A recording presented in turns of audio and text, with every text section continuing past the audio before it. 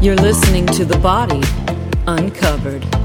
I'm Michelle Bond, exercise physiologist and published researcher serving clients since 1999. If you want to dig past the magazine headlines and learn how the body actually works, I'll show you how to develop a can-do attitude with a body that you can depend on. Stay tuned and let's get uncovered.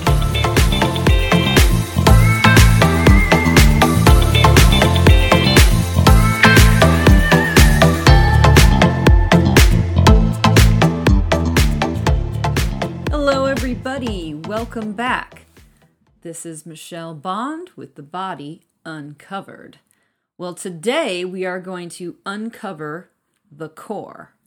Now, this is a concept in fitness you've heard about for a pretty good amount of years now.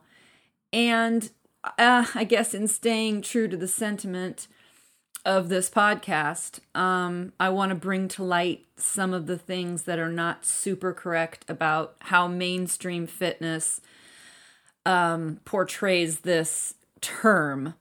And again, I am very thankful for the many exercise professionals out there that are doing the correct things and for the certain companies that are following the science in terms of how the body works in a physical way. But for the most part, this term gets misconstrued on so many levels. So I'm just going to break this down for you very basically today. And then the next episode, we're going to continue. But again, the core, most people, if I ask them what the core is, they say the abs. And some people might say, oh yeah, it involves another muscle that kind of runs around the trunk or maybe some of the back muscles. But most people would say the abs. And really, the core, the term, came out of low back pain research. Okay, you heard that correctly. Okay, the core, there's two parts to the actual core. The inner unit and the outer unit. But mainstream fitness never talks about that. And they never talk about the importance of differentiating the two. Okay, that's why I have this podcast, is to break down how the body actually works so that you can translate this information into how it's going to help you with exercise and activities of daily living. So back to low back pain research. What it was this particular researcher, he hooked up electrodes to the research subject's torso area. Okay, and he had them extend their arms overhead by their ears. And what he found was when their arms went up and they experienced low back pain, certain inner unit muscles or very intrinsic muscles that are supposed to stabilize the spine were not firing first. And for those people, another test group, when their arms went up, he saw that these muscles fired like a nanosecond before the arms went up. So in other words, as the arms were going up, boom, these particular intrinsic muscles fired, whereas the low back pain people, they did not fire first or anywhere near the timing of bringing their arms coming up all the way to their ears. I'm not explaining it perfectly, but you get the idea. It has this timing effect. Okay? And when's the last time you read an article about the core and it talked about activation and timing? Because that's what the research was really all about. And I think people should understand that. Sometimes I feel like the term the core was something that commercial mainstream fitness latched onto because they were getting bored of calling it the abs. Truthfully. It's like, let's come up with something shiny and new for the public to latch onto.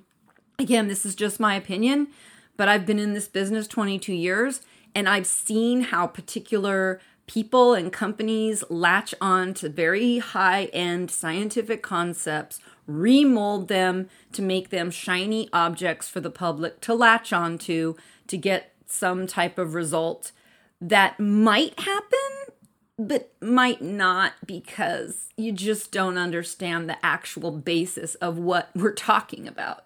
And in this case, it's activation and timing. So it's not about ab blasting classes. Truthfully, you're only working the rectus abdominis most of the time, which is a muscle that's very superficial, so it's very close to the skin. And it's involved when you do that crunching type exercise. And that's an important muscle, though. It's part of the outer unit. But the inner unit involves 4 distinct areas: the diaphragm for breath, the multifidus, which is a local spinal muscle deep near the spine, the transverse abdominis, which runs around or, in the front and attaches to the back. So it's like almost like a weight belt type of thing, and the pelvic floor.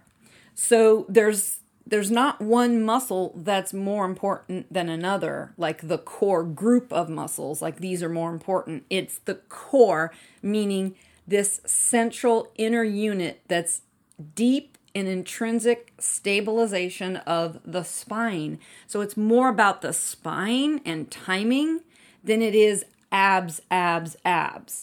Okay? And by the way, there was lots of studies done showing that ab blasting classes cause a lot of injury. Now, they don't have to, though. I'm not against ab classes, okay? I want everybody to hear me on this. What has to happen first is that somebody needs to build a base set of skills involving what the research showed, which is about activation and timing. How can you do this? Okay, well, you can get on your hands and knees and have a neutral spine. Okay, no really rounding of the back or sinking of the lower back. You have a nice neutral spine. Try lifting your right hand and left knee off the ground just enough to fit a small little thin book. And as soon as you lift that right hand and left knee off, I want you to instantly feel this bracing of the abdominal wall. Like there's something going on in that trunk area. That's what needs to happen. That inner unit activation happens a split nanosecond before you make any movement. So the inner unit is activated. It is the start and stop of every single movement. Okay? So to wrap this up, we are talking about very specific muscles of the core. It's called the inner unit. Next time we'll talk about the outer unit and some little branches from that. But I really wanted to get across today was the research that was done to make sure that people understood that this related to people and participants in a research project that had low back pain. Okay, so a lot of people will say, I have low back pain, and instantly somebody will say, a trainer might say, or some other professional will say, okay, we got to strengthen the core. Strengthening the core is different than activating it and enhancing the timing of it. So there's different assessments and different exercises, and those must be done first. Of course, any client needs to go to get an exam by a medical professional to rule out some dangerous things in terms of why they're experiencing low back pain. And if it's benign, unspecified low back pain, it's probably soft tissue. Okay, there's not a bulging disc, there's something not ripped, whatever, serious things like that. But if it's unspecified low back pain, there are some things you can do, but you don't stick your clients automatically on a stability ball to do crunches to strengthen the core per se. There's a lot of other measures that absolutely must take place to make sure the core is activated properly and the timing is on, and there's a set measured way to progress through training exercises to get that core activation and timing where it needs to be so that you can go on to some fancier exercises.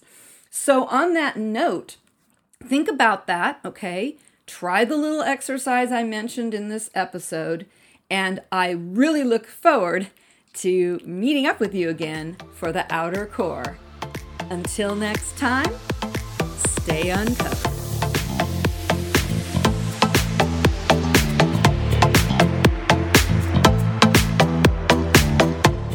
This podcast and related materials is for general informational purposes only and is not meant to be a substitute for medical advice, diagnosis, or treatment.